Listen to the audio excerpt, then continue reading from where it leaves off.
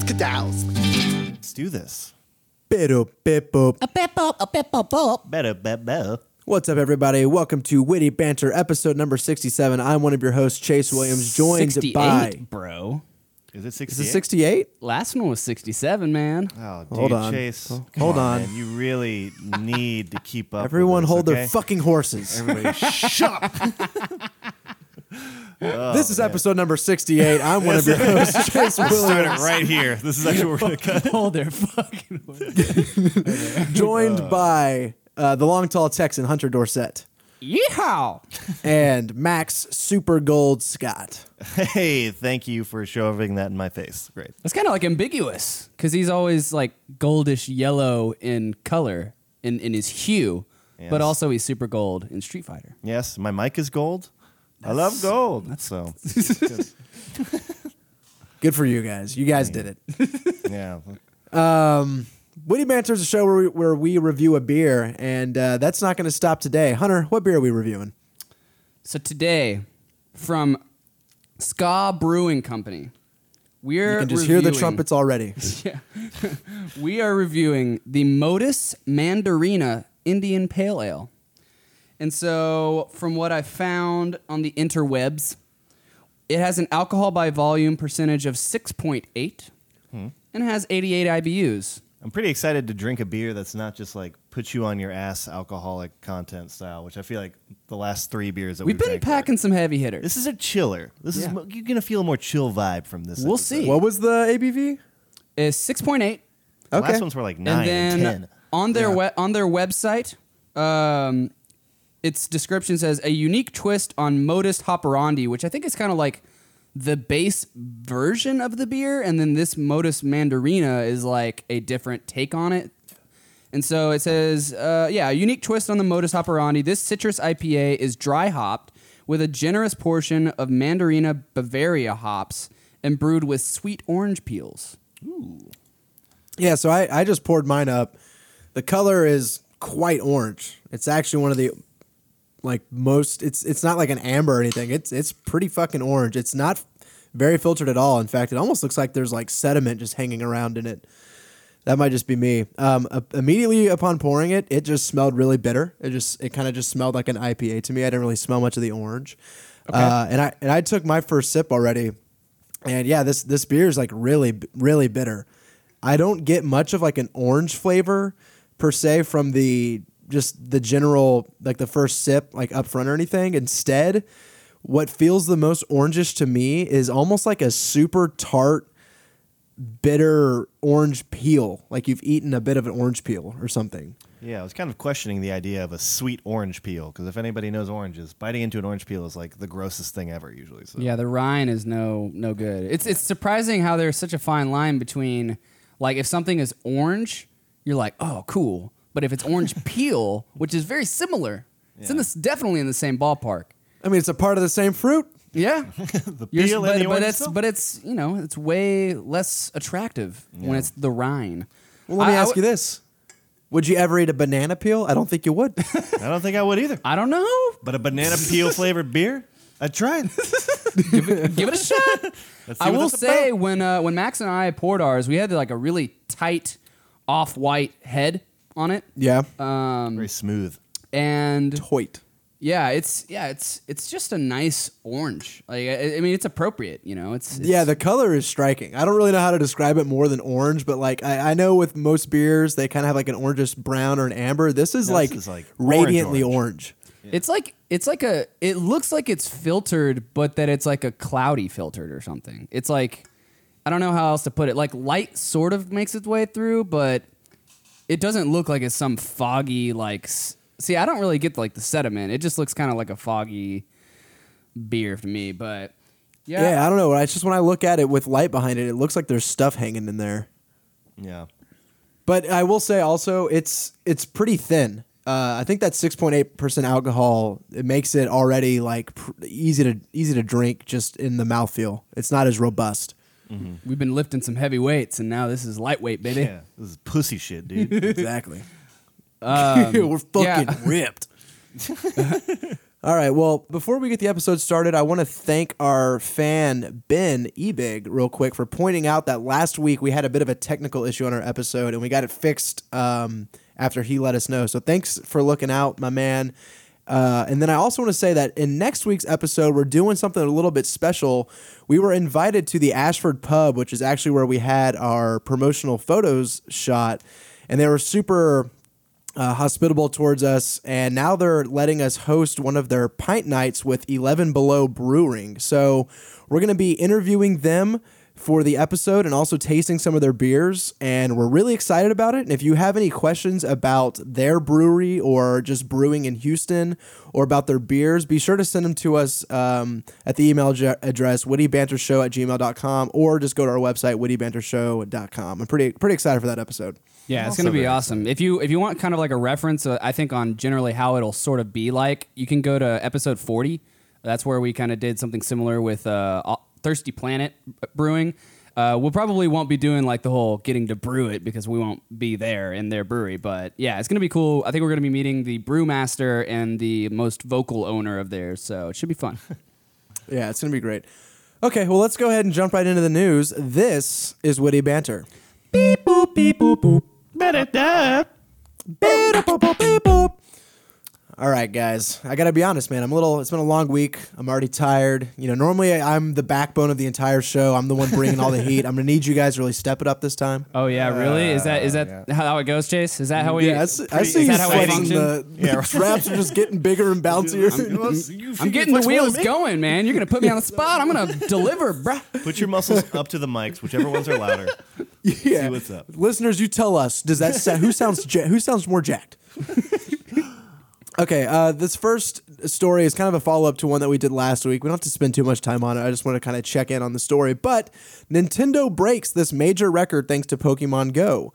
Pokemon Go continues to benefit Nintendo's business despite the fact that Nintendo didn't even make the game. According to a report from Bloomberg, Nintendo broke a Tokyo stock market record on Friday when the company traded 476 billion yen, which is $4.5 billion worth of shares.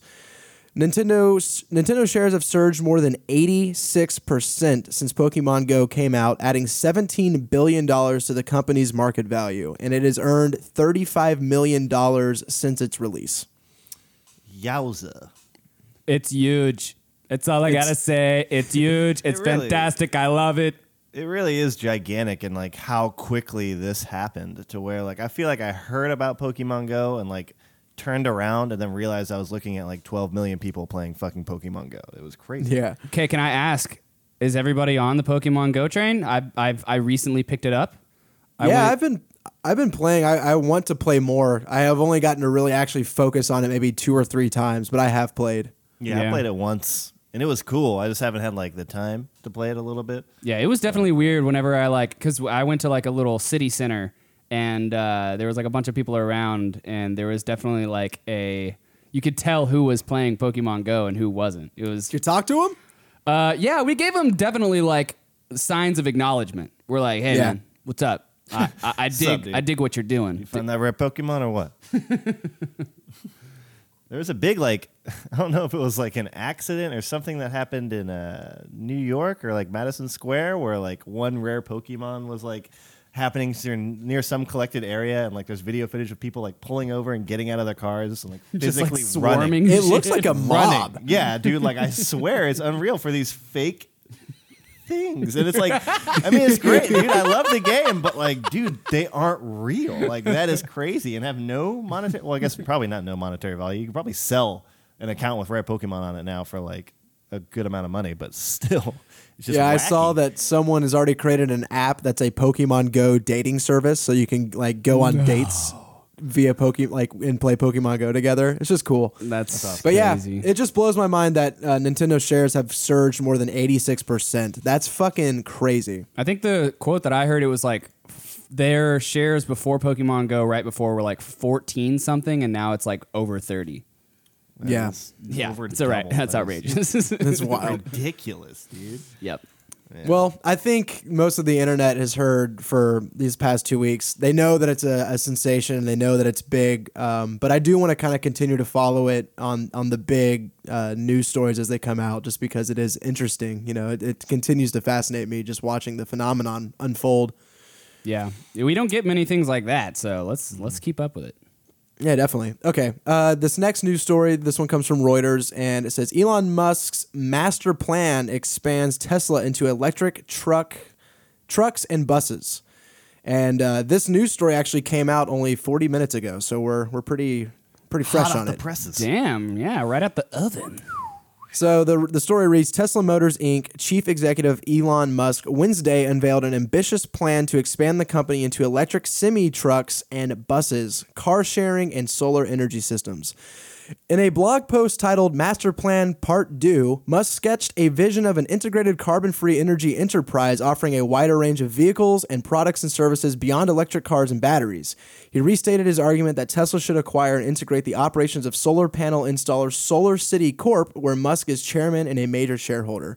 So, you know, we're big fans of Elon Musk on this podcast in the sense that we talk about him a lot. And, you know, a little over a year ago, he unveiled his plan to create those solar-powered batteries. And here we have more vision for his plan of the company of going into buses and semi-trucks and stuff. So I just wanted to get your guys' general, you know, reaction to that. That just seems like natural, of course, especially just like the physical like size of a semi truck. You would think that like, well, you just put some solar panels on the top of that bad boy and you got free energy, right? I mean, I have no idea how it works, but like I assume that's how it works, right? Yeah, put it on the bed. Yeah, I mean, in public transportation, I mean, that's going to cut out a lot considering that most of those and semi trucks obviously are going to be like inefficient when it comes to like gasoline and things like that. So if you really attack those mostly, you're going to end up taking a huge chunk out of the gas usage and power usage and things like that. I mean, it's awesome. I think it's like expected.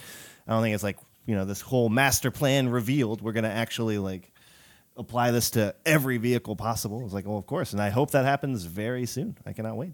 I agree. I do think that it seems like a natural step. However, I think it's a little soon. I think like they still have some ground to cover in regards to the car offerings that they already have. And like while they definitely have like the hype and buzz that you want and the innovation that you want, I still think that they have yet to like proliferate the marketplace to where they're some sort of like dominant force where it's like, okay, well, obviously they're going to go for trucks, obviously they're going for buses. Like I think it's more of just like a him being like, this is in the stratosphere of what we're thinking about. But I think it's a little early. Like I still think that there's some ground to cover for the normal cars that he has first. Well, they definitely. Yeah, I think I'm kind of in agreement with you too. It almost feels a little bit like an overextension. You know, like maybe we want to see like let's see you realize one portion of your plan to fruition first before we start laying out like this huge roadmap that is kind of ubiquitous across all like automotive stuff. Mm-hmm. It almost seems like, because we made some parallels between them and Apple last episode. But what's interesting for me is it almost seems like the opposite, where Apple was very focused and their products were very finite and targeted, and they became like a huge force of nature. And then now it's kind of like they're trying to spread out and see what they can do with all of this, you know, this headroom that they have. And it seems almost the opposite, where like Tesla is starting out with like a million ideas at once. And like none of them really for me have gotten to like 100% like, yep, that's the biggest thing to come out. That's awesome. That's going to like, that completely changes everything. Even though like I'm excited about all of it and I'm like behind all of it, it's just crazy that they have such different sort of like strategies, I guess. Yeah, that makes sense. Okay. So we'll go ahead and move on to our next news story. First of all, are you guys aware of the video game Overwatch? Yeah, I've heard of it. It's come up from time to time. Yeah. Okay. Well, there's a character in there named Symmetra, and that's going to be the focal point of this next story. And I just want to make sure that we have that background info laid. Mm-hmm. But the title of the article is Hindu leader wants Blizzard to drop Symmetra's Devi skin from Overwatch. Religious statesman and president of the Universal Society of Hinduism, Rajan Zed, released a statement today urging Blizzard and Activision to remove an Overwatch skin. He said, quote, trivialized Hinduism's highly revered goddesses, end quote. Wow.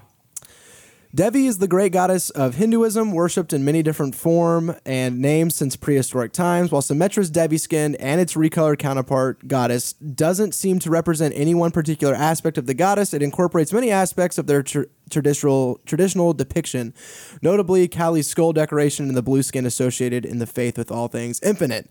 And then part of Rajan Zed's statement says,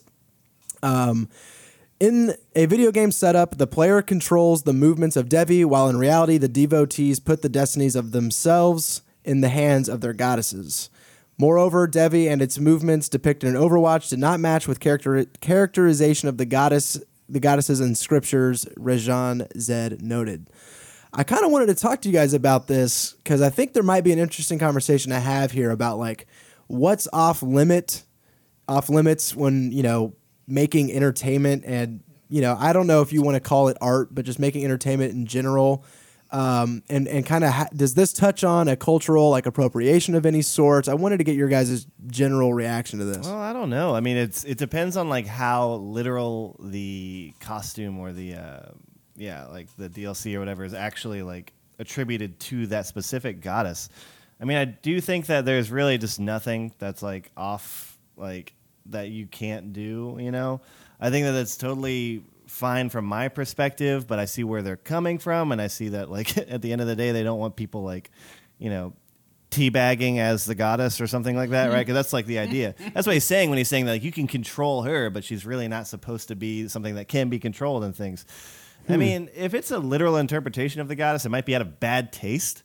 But if it's just something that like reminds people of the Hindu like religion or something like that, I don't think that it should be taken that way. I mean, she's supposed to be a character that represents that ethnicity and that religion. So I don't know. Yeah. There's an additional statement that he says. It says Rajan Zed indicated that reimagining Hindu scriptures, symbols, concepts, and deities for commercial or other agenda was not okay, as it created confusion. Controlling and manipulating Devi with a joystick, button, keyboard, or mouse was denigration. Devi was meant to be worshipped in temples and home shrines and not to be reduced to just a quote-unquote character in a video game to be used in combat in the virtual battleground. Yeah. I don't know. Yeah.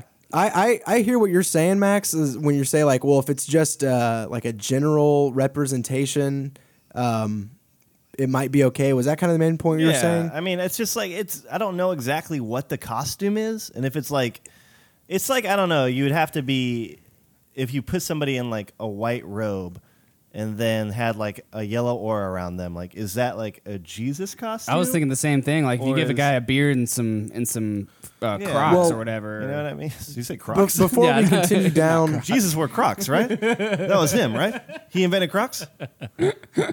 Before we continue down that line of thought, I mean, the article does point out that the game's costume is more of like an amalgamation of different depictions of the goddess, and it is directly kind of referencing her. It's not, you know, it's not like a loose association. It's definitely meant to be pointing to this one goddess. Yeah, you know? It's not like an offshoot. My main reaction, my first reaction, and this is kind of my general thought towards art in general, and I don't want to argue whether or not this game is art or not, but I think they're close enough that the parallels hold up. Is nothing's off limit in art, really, you know, like nothing, like, and I don't think anything should be like. I don't think they're doing anything that is deliberately like slanderous towards this this goddess or religion or anything. And this is where the question of like cultural appropriation kind of comes in. You know, it's like, I mean, look at Rashid, right, in Street Fighter. You know, he's got like, he's from the desert or whatever, and he wears like a turban and, you know, all that stuff. And you can kind of say like, okay, well, this is cool because they're representing a culture, or you can say this is bullshit because they are just denigrating an entire culture to a single characterization of a it's like of a character, a token kind of sorts. Exactly. Every Middle Eastern guy wears a turban, right? Yeah. That kind of thing, so. I mean, I agree. I'm of the South Park mind where I also don't think that anything should be off limits, and I think that pushing outward and testing people's comfortability with stuff is a good thing for the most part. But again, I do think that you have to acknowledge when people are uncomfortable with certain things, especially like I can actually definitely understand the commercialization of something that people hold dear. And because I do think that like at a certain point, like there is, while I don't think that like for the sake of art that it's necessarily wrong, I do think that just something being used to sell stuff and like be the profit driver for whoever, it does kind of throw some shade on it my way. So yeah, I can agree. see that. Like using it specifically, like weaponizing a reference just to sell it towards a specific group of people or something. Yeah. I'm really like personally, I guess just not freaked out, but I'm sensitive towards like being marketed towards and things being over commercialized and stuff. So I think like the guy completely has the right to say it. It's not like he's like wrong in that sense, and it's something that's really important to him and to the people that follow that faith. But at the same time, it's like just because people, it's the same thing with like Muhammad. Like you're not supposed to depict images of him. At the same time, like what is an image of Muhammad? I could write like a stick figure on the thing and be like, that's Muhammad, and so like. At a certain extent, there's it's really becomes hazy. I think you just, and that kind of plays into just the abstraction of what art can be. Like the more lucid like a drawing or a depiction becomes, the more like obvious it is that it's a representation, and then you have more like abstract things where you're actually bringing more of the character yourself to what you see in general. Yeah. I mean, it's like I said, it's just it. At the end of the day, it's totally okay, but you can always say that something is in bad taste. You can always say that. So if they're just I agree. If they're taking a rip of the actual goddess themselves or herself, then it might be in bad taste, but it's not like against the rules. And like you said, it's okay for him to point that out. Yeah. And be like, yeah, dude, that's whack. That's not cool with me, bro. That's whack, man. You're hurting my religion. Asado. Like, I don't like that costume, dude. Asada. Okay. Our last news story is one that is just kind of a headline to be more of a jumping off point of the event that happened this weekend. But the headline is Street Fighter V has its first world champion. And it's just bringing up that this Sunday, South Korean Nash extraordinaire Lee Infiltration Seon Woo, the world number one going into EVO, defeated Japan's Armika using Fudo in the grand final of the competition, which attracted a whopping 5,000 entrants. And Max, I just kind of wanted to talk to you because we spent the weekend kind of watching the event, and we saw the headlining grand finals on ESPN2, which they broadcasted from the crowd at the what was the name of the Mandalay Bay, right? Mandalay Bay, yeah, which is where they do like big UFC prize fights, boxing matches, concerts, huge stadium. Oh, that's cool. Yeah, it was really so this was supposed to be kind of a potential pivotal moment for the franchise and for the community. And so I just wanted to ask you, what were your thoughts now that we're kind of past it? We watched all of Top 8 together. It started off, I think, really strong, and I think the reason being is because when you have like, I forget how many of the same characters were being played. You had a lot more diversity within like the cast and within the players themselves. People who were a little bit like, you had L.I. Joe, who was America's representative, and that definitely added a lot of like hype to the entire moment. I think as it got near the end, people who are more invested in the Street Fighter had a good like understanding of what was going on. I think that from what I saw on ESPN, they were doing a really good job to like kind of, it almost offered like the two different streams to watch, right? Like you have the Twitch stream where it's like for everybody that plays SF5 and you're going in there, you don't need to over explain anything. You wanted commentary and you wanted like, all this, like something. They had different commentators. Yeah, they literally had different commentators. And ones that were were arguably probably more like community favorites too, which I think was a smart idea. Yeah, on ESPN. But I also, from what I saw what I saw and heard from them doing commentary, and they were great commentary. It was great, Seth Killian and Mike Ross. But it was obvious that like they were stressing and like over explaining a lot of moments to kind of make sure that it came across well to like newer viewers on ESPN too.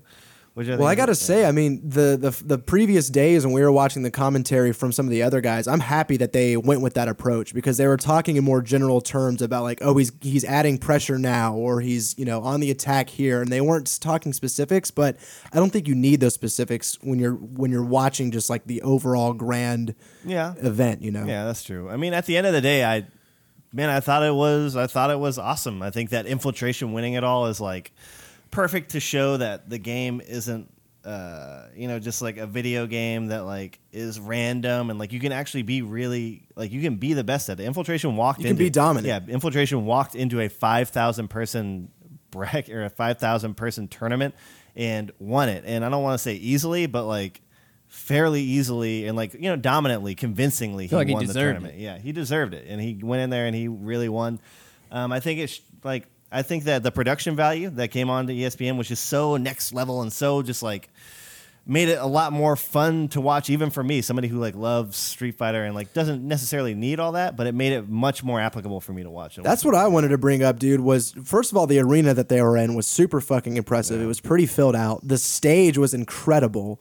Just it had a level of polish that looked like a legitimate sporting event. And there were people, even at our bar, who came up and they're like, what is this? They started talking to us and they're like, who's this guy? And like they wanted to watch it. And another person came up and they're like, wait, which Street Fighter is this? Like people who weren't there for the event were interested in it. And not only that, like I was reading through forums and stuff, and that was happening everywhere. I was going to say, bars there were people everywhere had ESPN2 on. And didn't even know that was coming up. So that's cool.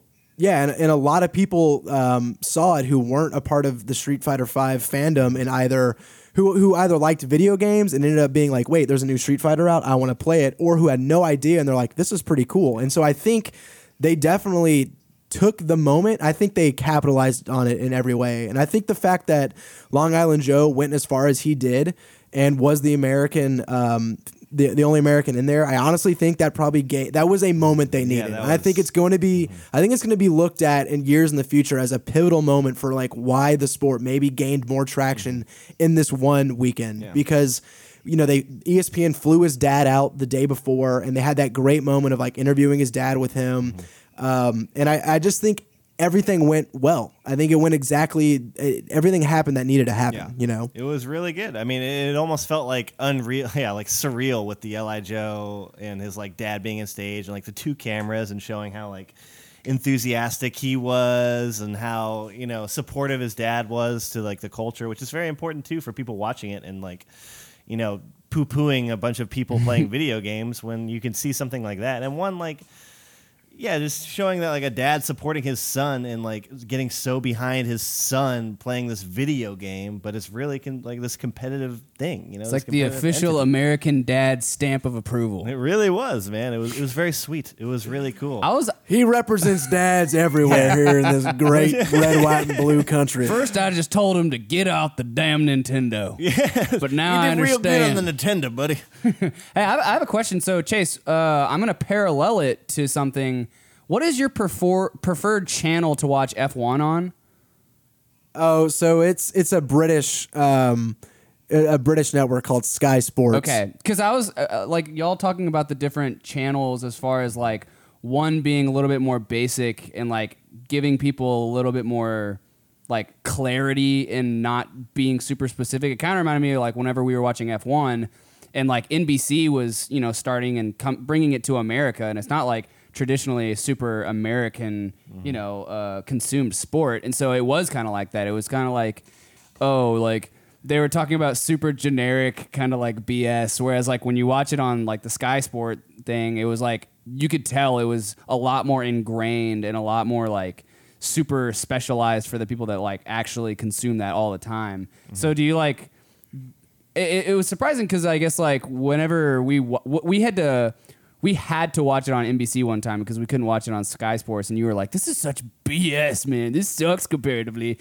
Do you think that other people felt like that the way that you're feeling? Because it seems like y'all are like, y'all were really excited about the ESPN2 coverage, even though y'all might have had a little bit of tentativeness going in. Yeah. No, I think that the way that they did it on ESPN2 with Street Fighter was actually a more elegant way than they do on NBC. Because the thing with NBC is even though it's simpler, I still find it like unfocused and redundant and just not very good. Whereas here, it may be more basic, but it was the right kind of basic. You know, like I said, they weren't using like terms and jargon that only Street Fighter V players would know. Instead, they are talking more about like strategy in a way. It's like, oh, this player is showing great defense here, or this player is now pressuring with this type of move. And they might explain in between rounds what they mean, which I think, you know, I didn't need, but I think it was important. Because before the final event, I was honestly ready to come onto the podcast and kind of rip the commentary, because when you're just watching pools, which I understand now is more for just the hardcore fans, a lot of the commentators I found just incredibly obnoxious and annoying. And I was like, if this extends into Sunday, they're going to fucking blow it. But instead, the alternative Twitch stream that was going alongside ESPN2 had another FGC member, David Chen is his name, correct? It was James Chen and Sajim were James doing, Chen. James Chen. And I like him a lot. I think he's kind of like a fan favorite, maybe. Like, I don't really know what the main pulse is. But on there, he was just getting super hyped. You know, he was a lot of fun to listen to as well. So you did have the best of both worlds. But I do think that the ESPN2 overall package and product was exactly what it needed to be. Yeah. I wanted to also bring up, did you see the numbers that ESPN that like Street Fighter V got comparatively? No, I haven't seen anything yet. So I haven't seen a whole lot of comparison of like the numbers to other, you know, quote unquote regular sports. But I did do a lot of comparison to other esports events and things. And it actually got like, I think it honestly beat like some game I had never really heard of. But other than that, it did about like 200,000 total viewership, which was like not spectacular.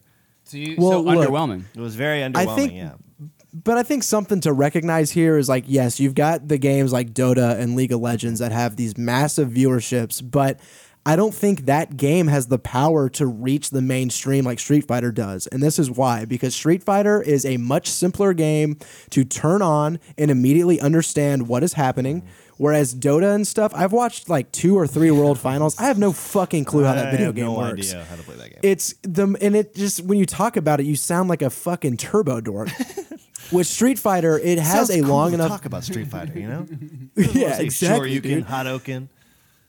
No, with Street Fighter though, I think people have more of a touchstone in their past to it because of the old Street Fighter 2 games. They remember it in arcades. They know what Street Fighter is. So it's it's much easier for them to turn it on, know what Street Fighter is, and get a general idea of what's happening really quickly. And I think that's why, even though the beginnings may be smaller than what's already happening now, I still think it has a better chance of crossing into the mainstream. Yeah, and I hope that they don't take those numbers too like literally and stop, or at least like don't pursue coverage of it this way. Because one thing to bring up is that it got like 200,000 total viewership, but I think the highest one that I saw on there was actually the Mortal Kombat X viewership for Chasing the Crown or something like that for ESL tournaments. Got like 500,000 and was the top out of all of them, which is surprising. Crazy surprising. But I also think that like that game is kind of the perfect like combination of the two things you were mentioning. It's like, one, it's this like household name that like is like that's competitive, right? It's a competitive fighting game, but at the same time, it still like has a much bigger mainstream following than Street Fighter V would. Like, yeah, people know Street Fighter V, but like the game didn't sell like fractions to as much as MKX did. And then when you have that many people like come in, like you have everybody who knows about the game coming in to support it on ESPN2, and then you have everybody coming into who plays the game religiously, people who are like competitive players and things who are following the competitive scene, and the FGC are coming in to watch it. And it was just something that I kind of wanted to bring up that. But when you look at MKX on like a tournament standards, like where their Evo entrances were, they were like literally at the bottom. I think right above Pokken Tournament was the only, like they had that many entrances. It's almost like, I don't want to say dying, But it's like on its way out now in the FGC. But it wasn't more than a year ago that game was on ESPN and destroying Street Fighter V, which is supposed to be breaking new grounds in like FGC culture. Like 5,000 people went and joined this one tournament, which is outrageous. Yeah. You know, but at the same time, it wasn't getting that viewership from the mainstream. So it's almost like something needs to happen to where like the mainstream needs to get behind the game. Yeah, I mean, speaking from somebody who is like an outside perspective, I agree with you, Chase, in that like it is a simpler concept. It is like a pick it up, know what's going on. Like I get it.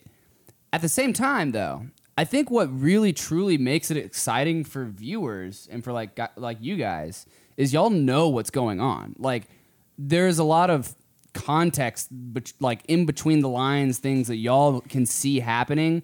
Whereas like I basically just see two people getting punched and kicked and two bars going down. Like it doesn't look a whole lot different for me when two completely amateur people are playing and when two like master people are playing. And I think that's the biggest barrier at entry to it being like a big breakthrough mainstream thing. Yeah. But I also think that description is the description that you can say about most sports, right? Like someone who doesn't know football just sees two players trying to score in the end zone, you know, and so on and so forth. And I actually think that the fact that you can so simply say, I just see two bars going down is maybe a strength, you know? Yeah, maybe. I think that's just what it needs is that like it needs to have people standing behind the game that don't play it almost in that sense, you know? I mean, if everybody played it, that would be if everybody on the planet played the game, that would be great. But like not everybody's going to do that. So it needs to have the cultural appeal of like people that just like watching it. Like, dude, I mean, even basketball, like I played basketball and I still don't know exactly how fouls work or exactly how like, things will happen in a game. And I'm clueless on, but I still will watch a game and like stand behind it. Well, that's why I think what I'm really saying is that the commentary is actually incredibly important. Yeah. That if you are going to have people get into it, then like they will get into it if they can hear why the commentator's into it and he can explain it effectively and make people learn. And it's not like this, you know, like esoteric, you know, mumbo jumbo. If they can just be like genuinely excited about what's going on, but still be able to keep it at a point where people who don't really know a whole lot of what's going on are still engaged, I think that's what really is going to like make it or break it in that sense, probably. Well, I was super happy to see the overall production. I think it went exactly the way that it needed to. And I'm stoked. I'm just stoked for the future, man. I hope it continues to get better, because if it does continue to get better, then it's only going to be great, you know, because it was already great. Yeah. So I'm very excited to see the future of this game and the FGC just in general. Yeah. Okay. Well, let's go ahead and bump on over to halftime. We'll come back and talk about these beers. Okay. If you want to follow the show once the mics have turned off, follow us on Twitter and Instagram at Witty Banter Show. Also, like our Facebook page at facebook.com/Witty Banter Podcast and help the show get discovered by leaving a review on iTunes. And finally, steer the conversation by sending a question to wittybantershow@gmail.com or suggest a beer for us to review by going to our website, wittybantershow.com. That's enough plugs. Let's get back to the show.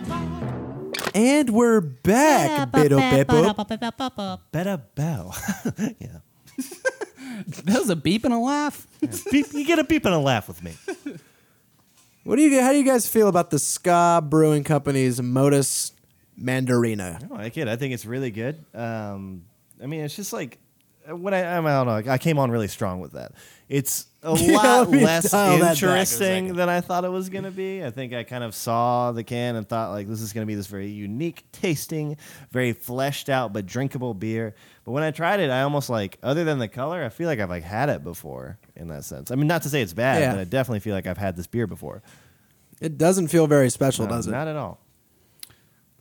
Chase, what I was going to say is like I feel like the way that I drink it actually impacts how I feel about it. Like whenever I just kind of sip on it, I get a lot more of the orange, and you know it does have like a really riney feel, especially at the back end of the taste.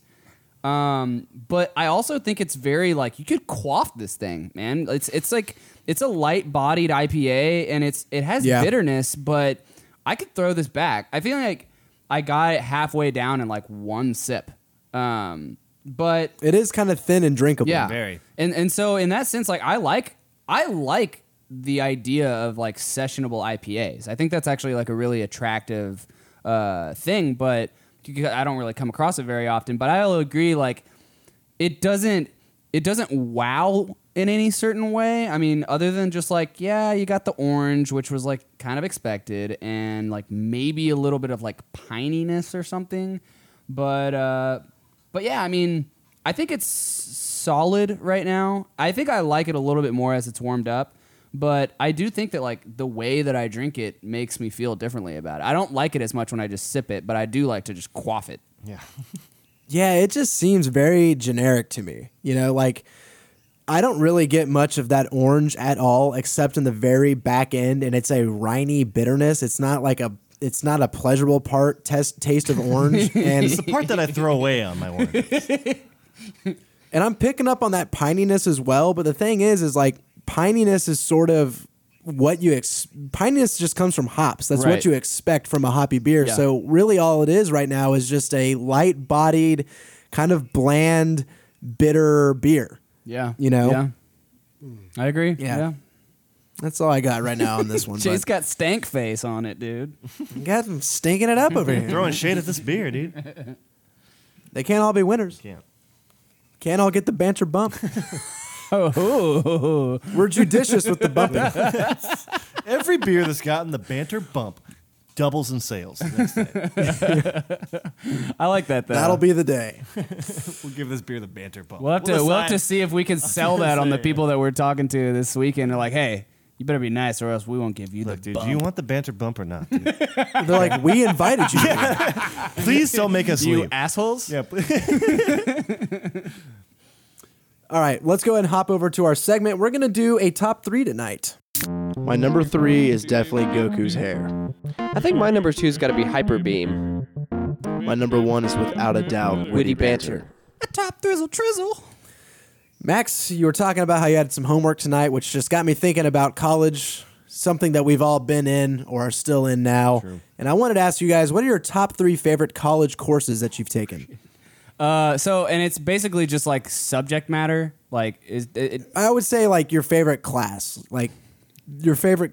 What are you laughing at? there's like a bug going freaking There's on just a a tangent giant- over a here. giant roach threatening us. Please oh, go fuck on. that, man. I gotta call that shit in. Dude, I had the fattest spider just spinning a web right behind where Darian was sitting when we were out on our porch. And it was one of those where like you're sitting there talking and then you notice it out of the corner of your eye. And you're like, all right, time to go inside. Why? Just come inside. Come It's a inside right now. You beast. don't want anybody to freak out. This is now your place, and I'm gonna get out of your way. Yeah, dude. I mean, there's those certain types of bugs that are big enough that where like you immediately feel like you're in their territory. Like you're You know? invading. Like they caught Yeah, you. Like, exactly. it's like, I'll get out of your hair. I'm so sorry. Like with that spider, I went up with it like with a shoe, and I'm like, all right, Chase, you got to be like quick because if this thing can jump, it will be on you from at least 4 feet away. And you almost you have this like romanticized thing of what it's gonna do. It's like it's gonna jump in your fucking eye. It's gonna just start eating away your eyes immediately. Get into your brain. Lay eggs, then you're the corpse. You're dead. All right, top 3 worst bug stories. No. No, I want to just your top 3 favorite college courses. Basically, like the best 3 best times you've had in a semester in a specific course. Yeah. But we don't want to make it like a best professor per se, right? Like, Well, I mean, I think Best that can factor experience. into Okay, it. okay. Best college course experience. okay, either of y'all want to jump Okay, at okay. it, or you want me to take up the mantle? What do you got? I think I know what my number 3 is. Okay, And it was take it. one that I think was like very out of nowhere for me because Chase, you took a philosophy we about took a philosophy class? making falafels. It's delicious. Hi, my name's Matt. I like philosophy. Anyway, My favorite philosophizer is I took a falafel course, and Chase had taken one before me, and you came back with like kind of a different mindset, and you were like very invested into it, and you were just telling me all these really like, you know, what I was thinking of as these very like overanalyzed, you know, situations and just like thought processes. I remember you specifically said anytime we talked about philosophy, you're like, every philosophy course I go into, it's just like, yeah, I know all this stuff. For real. And that's like, and that's true. And it kind of comes into what I was going to say that like, I took this course and yeah, of course, a lot of it was just very like, I don't know, all of it felt very just like if you know, like eat, you know, it's like Pavlov, like like the dog was salivating when he heard the bell because he knew it was like time to eat, and I was like, that's cool. psychology. Or, yeah, well, either way, philosophy in general, like just everything that they brought up, I just felt was very like obvious and very like simple in the way that I was thinking. But going into it, I kind of like transitioned in that mindset, and like while I was in the course, without even noticing, didn't realize how like invested I had become in philosophy and stuff. And not like philosophy as like I wanted to like study all these different philosophers and stuff like that. But I just remember like getting into this course and thinking that my ability to like logically think and critically think was actually like kind of unique and kind of cool that I was able to get it so far. And something that I thought was like so easy, I wasn't thinking about in a way that was like, you know, everybody should get this, and this is a dumb course, but maybe there was just something that I was getting, and I almost felt like proud of myself by how well I was like doing in the course. And not only that, but that's awesome. I legitimately like was paying attention in that class like all the time, and that's very rare for me for a lot of college courses. That I went into the class and like sat down and like, you know, crossed my arms and legs and like listened to the professor for the first time. And I know it's a very like generic overall of like the That's course. why those courses are the best though, because you can sit there and just absorb, and like when you have an engaging subject and an engaging speaker, you can actually learn more from just sitting there and listening. You know, it's the best course that I've ever taken where I didn't like feel like I had to take notes really. It was like all about just, and he stressed that a lot. He was very, you know, like, don't just write everything down that I say or write on the board. Like, just listen to what I have to say. And I did. And I did really well. It was like one of the highest grades I've ever gotten in a class. It was like a 99. Like, it was outrageous. Yeah. Nice. That's crazy. But I just really, like, I think at that point, and like the next time I talk to you, I think I like apologize for it. Like, kind of, yeah, just being like, dude, I'm sorry for like slandering your philosophy, like love and stuff. But what it really broke down to is I didn't realize that like how much of philosophy really was just like logical thinking. And not only logical thinking, but it is the basis. Logic is the basis of, like you have to have logic in order to step into philosophy. Yeah. And it sounds like I've been kind of pompous about the way I've been like approaching it. And I just get that and I'm great. But the reason why is because I liked math and I still like math a lot. And I didn't realize that a lot of the like upper level math courses that I took were a lot less about like the generic like formula memorization and a lot more about just like understanding logic and like proofs and things. I didn't realize that philosophy was the first step into understanding a lot of some of my favorite math courses too as well. So well, let me piggyback off of that and give you my number 3, which was actually my introduction into logic course. And I ended up getting like he gave bonus points on his test, and so I got like 103 in that class. Nice. And I remember on my final, I got 110 because there was 100 questions and 10 bonus questions. And it was because it was the first time I realized, like, okay, here are all of these argument forms.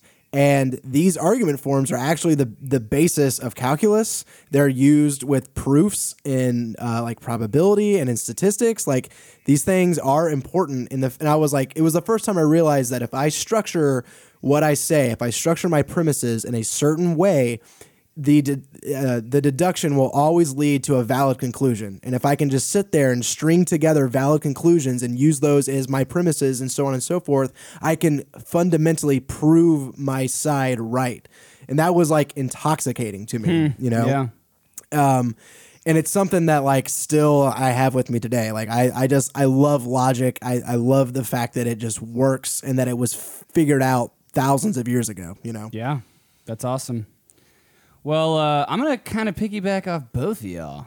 So you mentioned... that sounds sexy. It's getting kind of sweaty up in here. I guess the reason why I'm going to choose this is because kind of a similar reason where, like, I just did well in it, and, like, I wasn't really sure going in that would necessarily be the case. But, you know, in high school, I always just kicked ass in math. And I always just kind of felt like I was just like a little bit ahead because I cared, and like a lot of people just got really intimidated. And so whenever I got to college and I took Calc 2, First off, I had like a really good teacher, and but it was a class where it was my freshman year, and I will admit I was not like 100% invested in my studies, but it was a class where I really got to test like my musto. Is that what is a I don't Musco know. is something you can coin right now. I got to like really test my mathematical logical mind, and like I wasn't like at home studying calculus. In fact, I don't think I hardly ever actually studied for this course, but I did pay a lot of attention in class. I ended up getting like 100 on the final, which is like the only thing I've ever gotten 100 on as far as like a final test.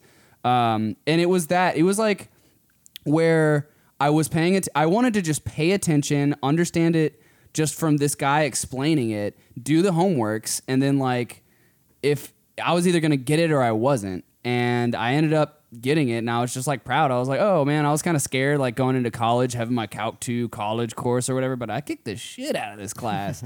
So yeah, it just kind of like proved that, you know, I am a logical being, and I can flex that math muscle. All right, Max, what's your number 2?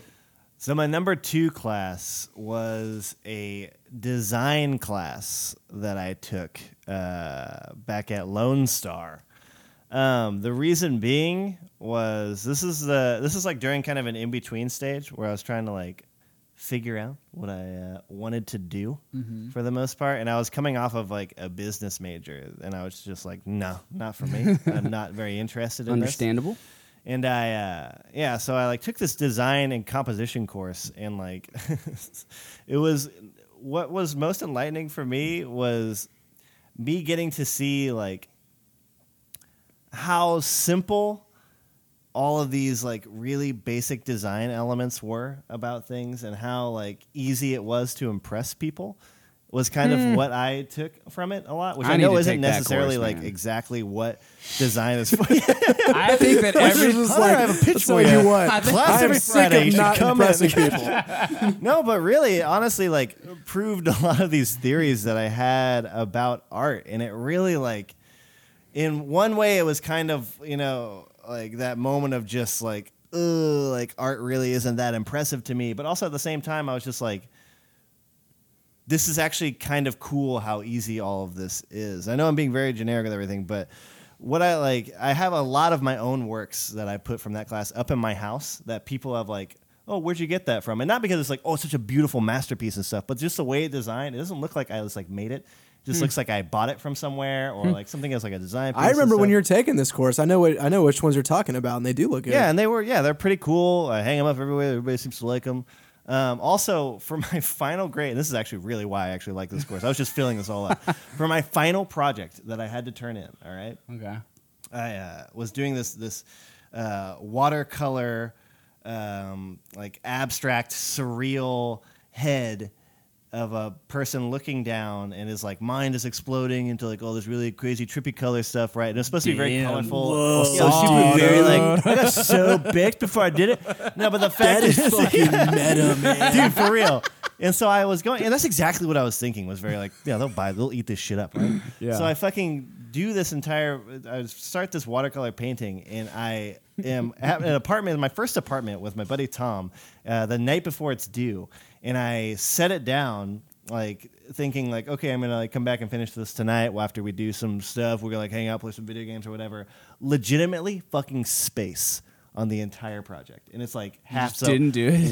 What is on this paper right now is like a few watercolor background spots, like a half-drawn face, like pen a little bit on the page and stuff or whatever. I fucking hate And you. I woke up and I'm like, oh my fucking God, I didn't do this, and I'm supposed to do today. And I like literally was driving to school, and I was gonna try to like finish it before I went in there, but there was like traffic, and I ended up going into class and just being like, whatever, I have a good grade in this class. Like, what's the worst I'm gonna get on this exam? Blah blah blah.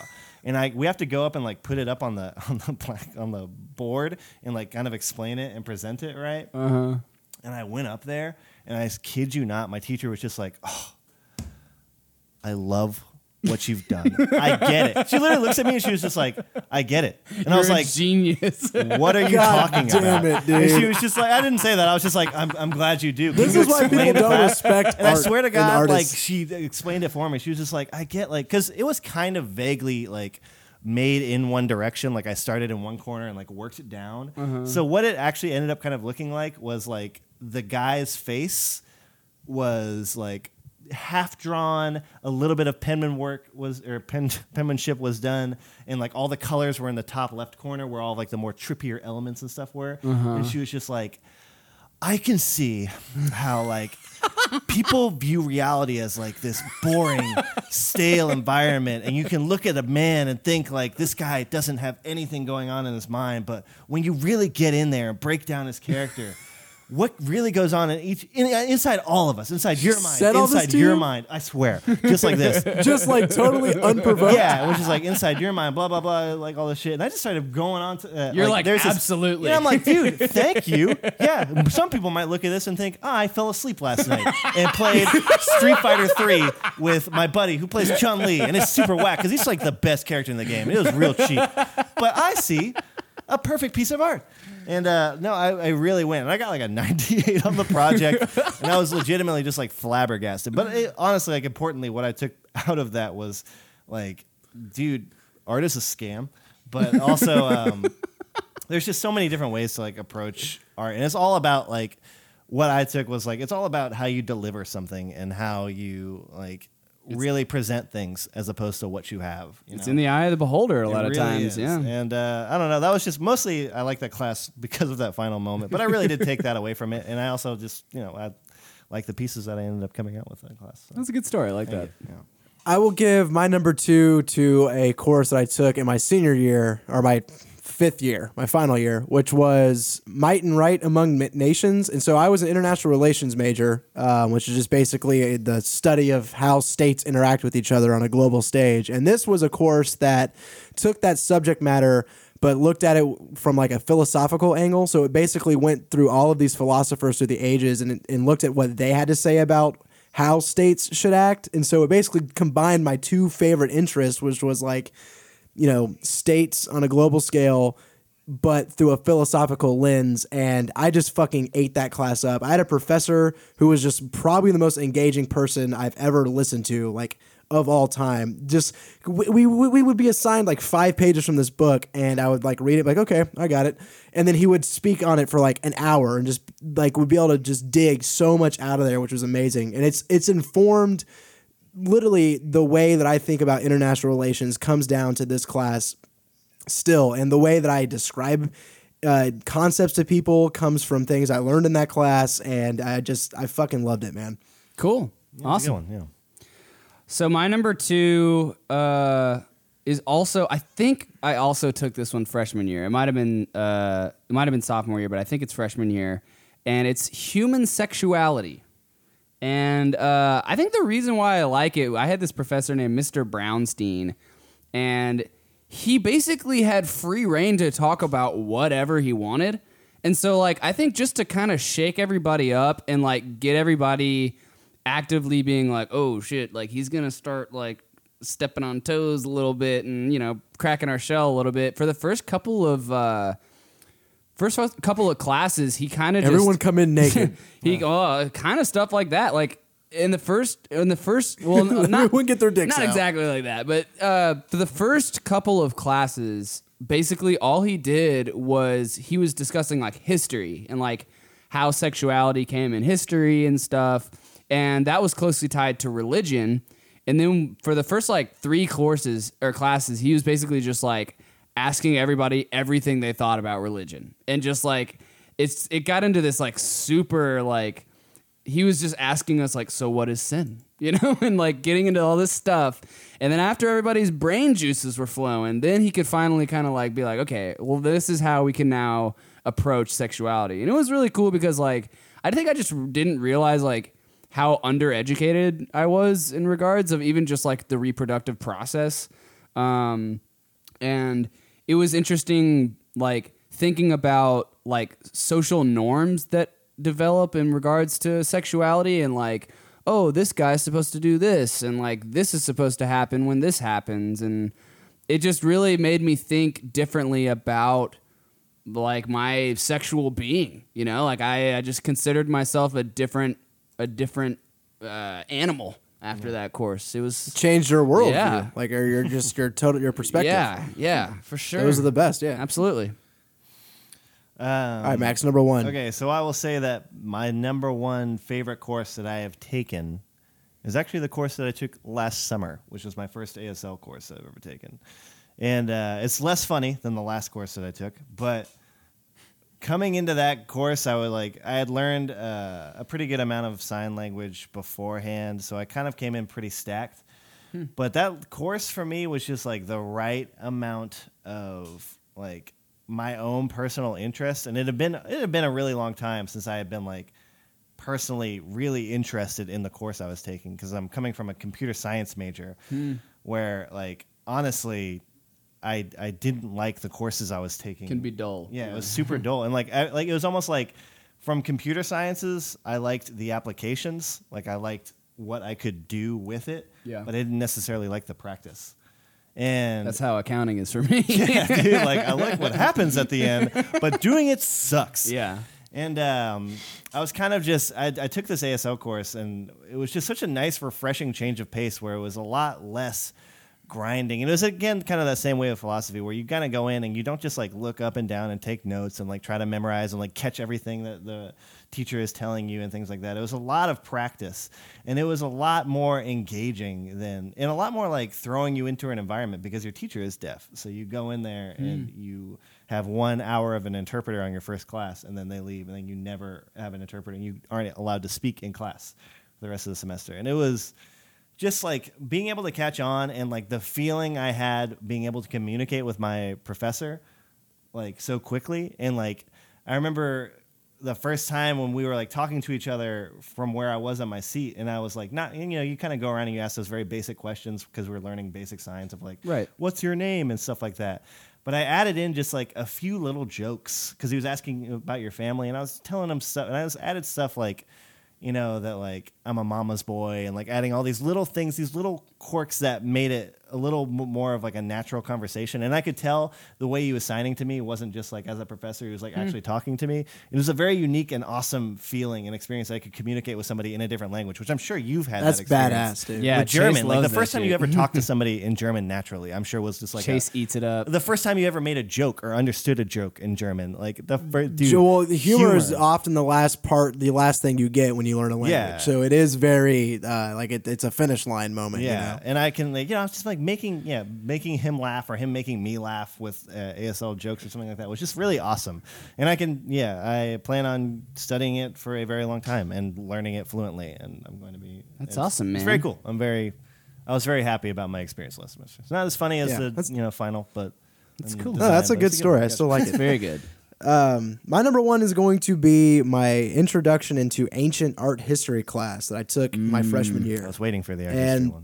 this is still my favorite course just ever, man. Art Like, history fucking rules. it's the best. Well, the thing is, after that class, I was so high on it that I signed up for other courses, and I realized that I was just in a special course. Like, Yeah. my professor I had was great, because the second course I took, it was like, here's this painting, here are the things that it did, here are the terms, here's why it's important, here's the next painting. sucks. With this other one, I like didn't really need to take notes. I just sat there and listened, and he was such an engaging speaker that like it just everything he said went straight in my fucking brain, you know. That's and it's super stuff sick. that I still remember to this day, and like it was amazing that it's not really that course wasn't so much the history of art as much as it was also learning history through art. I learned so much about like ancient peoples and different areas and like how history influenced art, and then that art would influence history. It's like, oh yeah, you want to know why like Jesus is called the Lamb of God? Well, because this statue there was this convention in archaic Greek sculpture that blah blah blah blah blah. You learn all of these things, and I remember like the semester afterwards, I came back that summer, Max, and you and I were hanging out in a not sober state of mind, and for some reason like everything that I had learned in that course, I just like vomited out on you all I at also once. took this course, actually. And it sounded very amazing. Yeah, it was great. Yeah. So. And like, yeah, it's just, I still, if I could rewind time and take that class again, I would do it in an instant. It was amazing. That's awesome. I'm jealous. I wish I would have been exposed to something like that because I don't know shit about art. But yeah, okay, so my number one is actually in the realm of accounting. And I think the reason why, just like give a little bit of a background, like most of the courses that I would take in business class and in accounting in particular were very like based in academia. It's about like knowing the technical, like this is how this works and this is where you put this. And it was very like formulaic. But I got to study abroad in my 4th year of college, and we were in Prague, Czech Republic, and we were basically taking courses that were catering to accounting in other countries because, you know, like the US has like its accounting standards, but then there's like a worldwide international accounting standards and stuff that go on as well. And so the teacher that I had was largely the reason why I chose this, because he was this guy that he actually works at the same, or he worked as like a bigwig kind of guy at the company that I currently work for, and then he just decided for shits and gigs to like be done there and go to UT and like teach. And so he really brought like, he didn't bring like the academia necessarily to it. He really just brought like personal experiences and his own like thoughts and understandings on things, which I found to be like way more fascinating because I don't really care about the academia of accounting.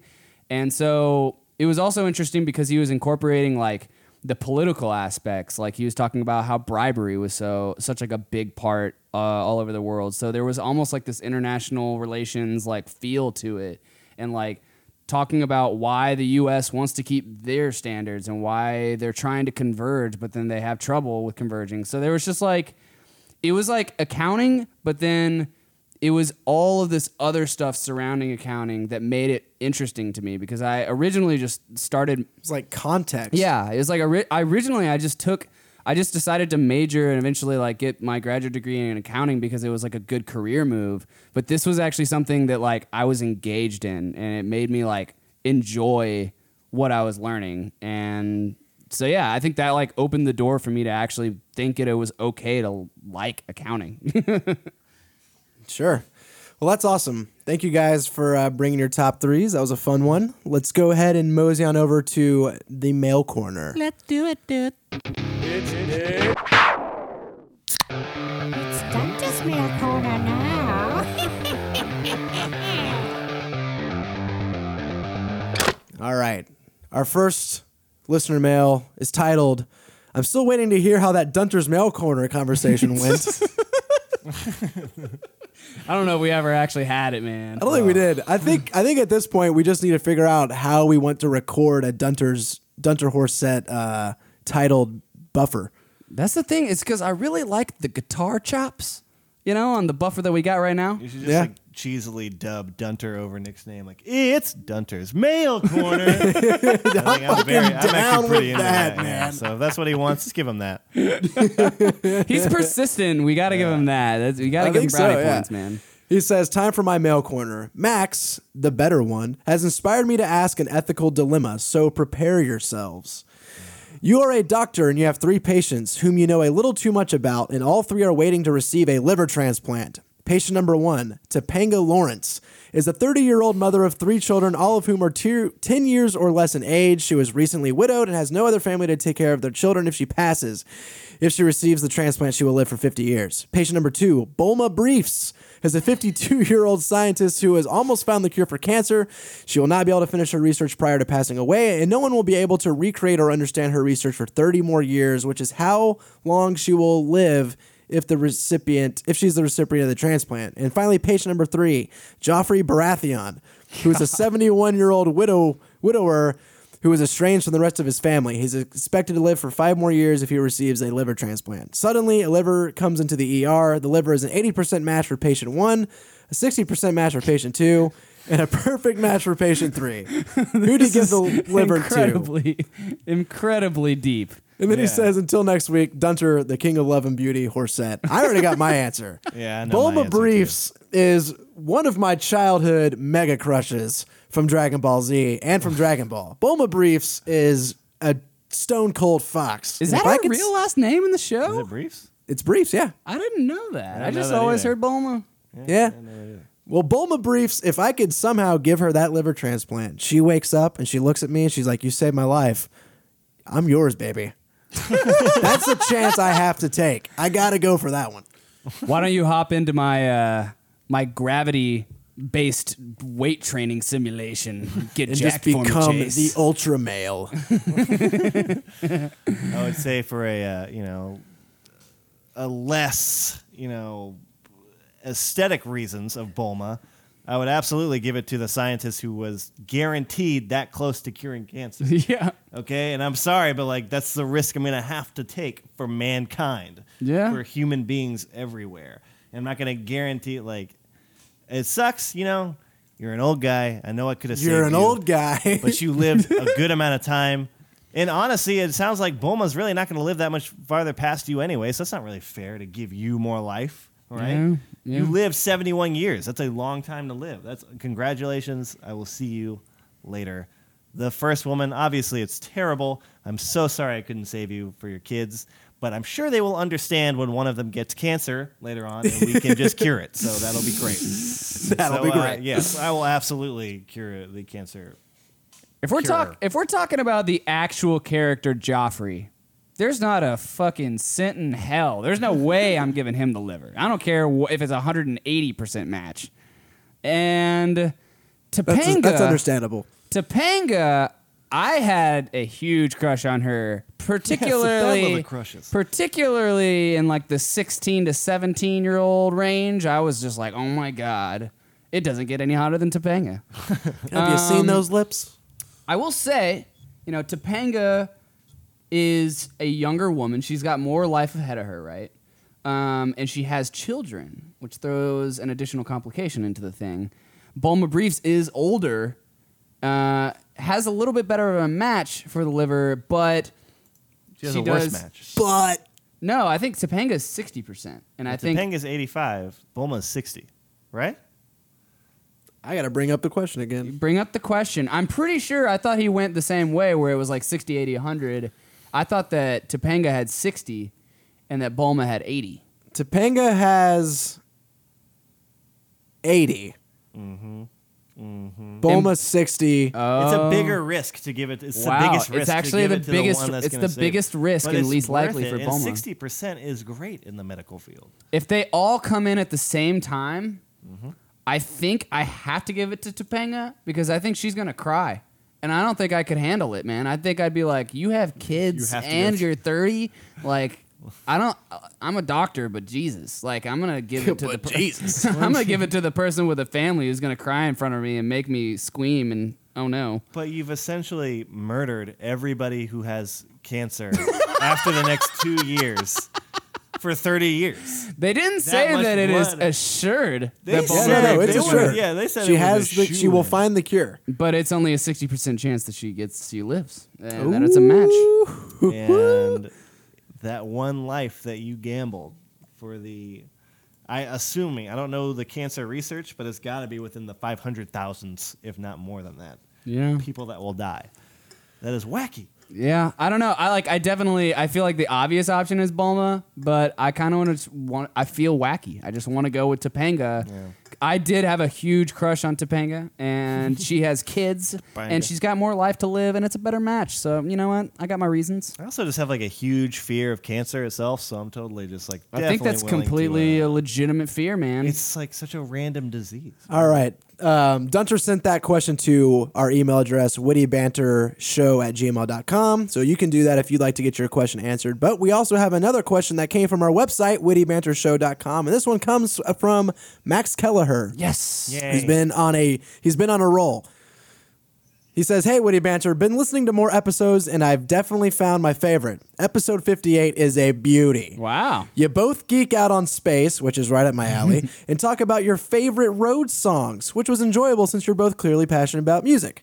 I actually work on the Johnson Space Center, and if Chase ever gets the chance to come down to Houston, I think it'd be fun to all go on a tour of the facility. It has a life-size Saturn V rocket and International Space Station mock-up, not to mention mission control. Just let me know and we can make it happen." Dude, yeah, we're fucking definitely it's doing gonna it. And happen. I'm also just now putting together. Wait, Max Kelleher, you live in Houston now? Oh yeah, he's a NASA dude. Yeah, I mean, I guess I knew that, but I never put that together. Dude, bruh, let's hang out, dude. I haven't seen you in forever, man. Yeah. Where you been? Wasada. What's up, dude? Witty Banter's going to the moon, baby! Or maybe to Mars. He says, "But my favorite part about episode 58 is how it ends. You wrap up with no listener mail. That could easily crush the spirit, but that is what it is to be an artist. You scream into the ether, no one answers, so you laugh it off and you scream louder. I loved it." And he says, "Since last week's question was a bit of a downer, I've got more of an uplifting question for you all. Would you rather be able to speak every language fluently or play every instrument skillfully?" This question all the Thanks. time. I've never gotten fellas. this question. It's Have a so good one. easy. If you don't pick languages, you're an idiot. Are you kidding serious? me? Are you kidding me? Are you serious? Every language? Every instrument? Dude, Every just learn instrument. to play the 5 good ones. No. I'm just fucking No. Dude, why? Max, you're telling me you don't want to play the theremin like a pro right now? Yeah, that would be. I feel like I could learn the theremin in a eighth of the time it would take me to learn any language I feel like masterfully. no. Are No. you serious? Not kidding me? masterfully. No. Don't give me that Well, face. this is what I'm You gonna can't see his say, face right okay? now, but it's outrageous. I feel like it's definitely socially better and just like it's more impressive really to know that many languages. And like that gets you in a lot of doors. I don't know if that's exactly the shoe. I mean, it's pretty impressive to know every instrument. Well, I feel like there are people that know every instrument that you're like, yeah, that's definitely impressive. But then it's like a different level if somebody knows like 25 plus languages. You're like, oh my God, that guy must be a genius. It's definitely impressive. Have you met anybody who knows 25 languages? Well, there are those people. But still, like, that is so much. That's outrageous. Like, that's not just like, man, yeah, that is impressive. 25 languages. You run across somebody that speaks 5 or 6 languages, you're like, oh my God. Yeah. Yeah, you're How a does freak. this guy understand 6 different concepts of communication? That is But I think it would be more personally satisfying to be able to play literally whatever the fuck you want on an instrument at any point in time. Like, you could join any band. you could be You could a be. band. Hey, you guys need a member for your band? Well, for what? Any It member of doesn't your matter. band. It's fine. We're a marching band of 200. It's okay. I'm just saying, like, a lot of my time is spent practicing. And if I didn't have to practice because I was such a badass at everything that I could just play and make stuff, I don't know, man. It's a pretty appetizing. As a musician, it's a pretty appetizing thing. I think just from your standpoint, though, you can at least like look at the fact that you learned, like, you have a natural talent for music, right? And that's really I don't what know. that's what like gives you, but that's what gives you a competitive edge. Is like at an early age being exposed to like rhythm and beats and like understanding how music works pretty quick. Understanding music theory earlier on in your life will just benefit you learning any instrument later on.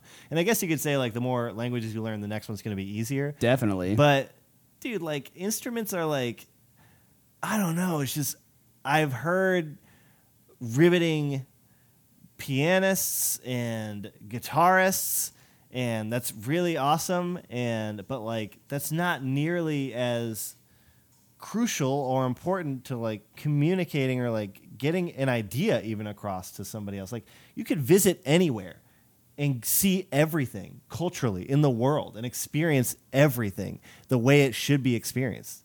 Like that is unreal. Like that is crazy. And You can read any text. any texts.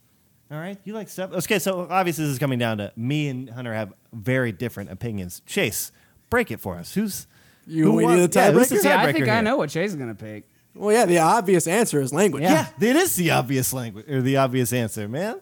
Because I'm going with pretty much with what you're saying, Max. Like the ability to travel anywhere, to communicate with anybody, anywhere, any time to meet and be able to and be able to like trade ideas with every human soul out there. That's fucking incredible. That is. I guess it's just like particular to. But music speaks to the soul too. Like I don't want to. Yeah, like, music is a can universal communicate language, ideas. guys. Come on.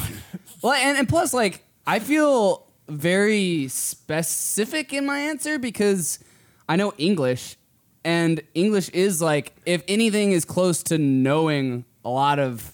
You know how to communicate with 50% of the world. Yeah, I mean, I have like a definite heads up as opposed to knowing like Portuguese or something. And at the same time, like, You fucking Brazilians. I hate to say it, and it's something that I'm trying to work on, but I'm failing. I don't read that often either. So, like, I don't know. It's just certainly Books more are applicable. boring. It's certainly Music more is cool. applicable for me to be a musician because I think it would be like kick ass to just be like, oh, this is a wooden stick and a string, and just like blow It's people's not like minds. magic. Like, You would just know the extent of the wooden stick and the string. but if you could play it better than anyone or like masterfully, I just think that that's just as impressive in a lot of scenarios, man. Thank you for the question, Max. Yeah, that thank was you, Max. For, Yes, thank you for the question, Max. Let's That was definitely that was hang out. breaking up. Let's definitely go to the NASA thing. I want to do that. No, I already got the title. We're gonna do Witty Banter Goes to the Moon. We'll be hitting you up, man. That sounds fucking amazing, great. yeah. Be on the show, man. Oh, dude. All right, let's go ahead and put some numbers on these beers, and then we will fucking get out of here. Okay. I'll go first. Okay. I find this beer to be pretty lackluster and boring. That's it. I really have not much more to add than what I said before. This beer smells just like a piney, hoppy IPA. It's kind of thin. It doesn't really have much flavor besides just hoppy and bitter. And the only like orange that comes through for me is at the end, and it just tastes riny and not very good. I'm going to give this beer a 5.5. Yep. I'm kind of in the same spectrum. There was like nothing too crazy pop out about this beer. I think there is credit where credit is due is the fact that it's a very drinkable IPA, and kudos on that. It is drinkable. So that's always fun because I feel like when you're looking down a beer list and you want something that's like easy to drink, you immediately just skim over every IPA and just think like, oh, that's out of the fucking picture. Right. But this is definitely in that category, and I think that's awesome. But that being said, I've had those before, and this tastes just the same as all of those with a weird, runny aftertaste afterwards. Plus, a fly flew in my beer in the very last Are sips you of it. serious? So I feel like that's definitely just like Flies and an cockroaches, omen man. to not support this beer. Right? Wow, that is. No, outside of that, I just think it's super middle of the road. So I'm giving it a very middle number, and that's a 5, right in between 1 and 10. Okay. Thank you for the explanation of 5. Yeah, I've taken a lot of math courses. And where it so, lies. actually. I agree with most of y'all's points. I thought that whenever it was going to warm up and get a little of the chill off of it, I thought that the orange would come through and that it might bring about like a sweetness, and that really wasn't the case. Even after it warmed up, it's still very it's just kind of like your run-of-the-mill bitterness of an IPA. And I do get a lot of the rind at the back end of the taste. I think it's a good-looking beer, and I do really appreciate the fact that it is a sessionable IPA. I don't think that there's enough of those out there, so I commend them on that. That being said, and it's really light-bodied, and that's it's enjoyable in that sense. But I will say it's a little lackluster. I think that there's definite room for improvement. I'm gonna give it a 6.5. What would you guys do to this beer to make it better? Well, I think I actually think that I like the hops that they use. I might have tried to make it a little bit more alcoholic, which actually speaks a little against what I was saying about its sessionability. Is that a word? To No, it being but It is now. to it being sessionable. Get out the Witty Banter But dictionary. I think instead of it having that rininess, I think I would rather get more of like a sweetness of orange, because I feel like it's like the rininess is it's at the back end of the taste and it rides the bitter in like a weird way, and I would rather have like more of an upfront orange with like a back end bitter hoppy kick. I don't know. cool. Yeah. All right, man. Well, that's been Witty Banter episode number 68. Thank you so much for listening. You can find Witty Banter on iTunes. Just search for Witty Banter, hit subscribe. All of our episodes will show up in your download queue for free. We are also on a variety of Android-supported services as well. But if you don't find us on the one you want, just send us an email to wittybantershow@gmail.com. We'll try to get it up there immediately. Or you can just go to wittybantershow.com to download all of our episodes for free as well. Witty Banter is on Twitter, so go to @WittyBanter to follow us, or Witty Banter Show to follow us there. And then I am @Bodacious Chase, and Max is @MaxyDangus. That has been episode number 68. I'm excited for you guys to check out the special that we're going to be doing next week. Thank you, everybody who wrote in a question this week as well. We really appreciate the support. And if you're listening now and you haven't written in before, maybe make next week or the week after the first time. It'll be awesome to hear from you. But for Max and for Hunter and for myself, have a good night, everybody. Night. Beep, beep.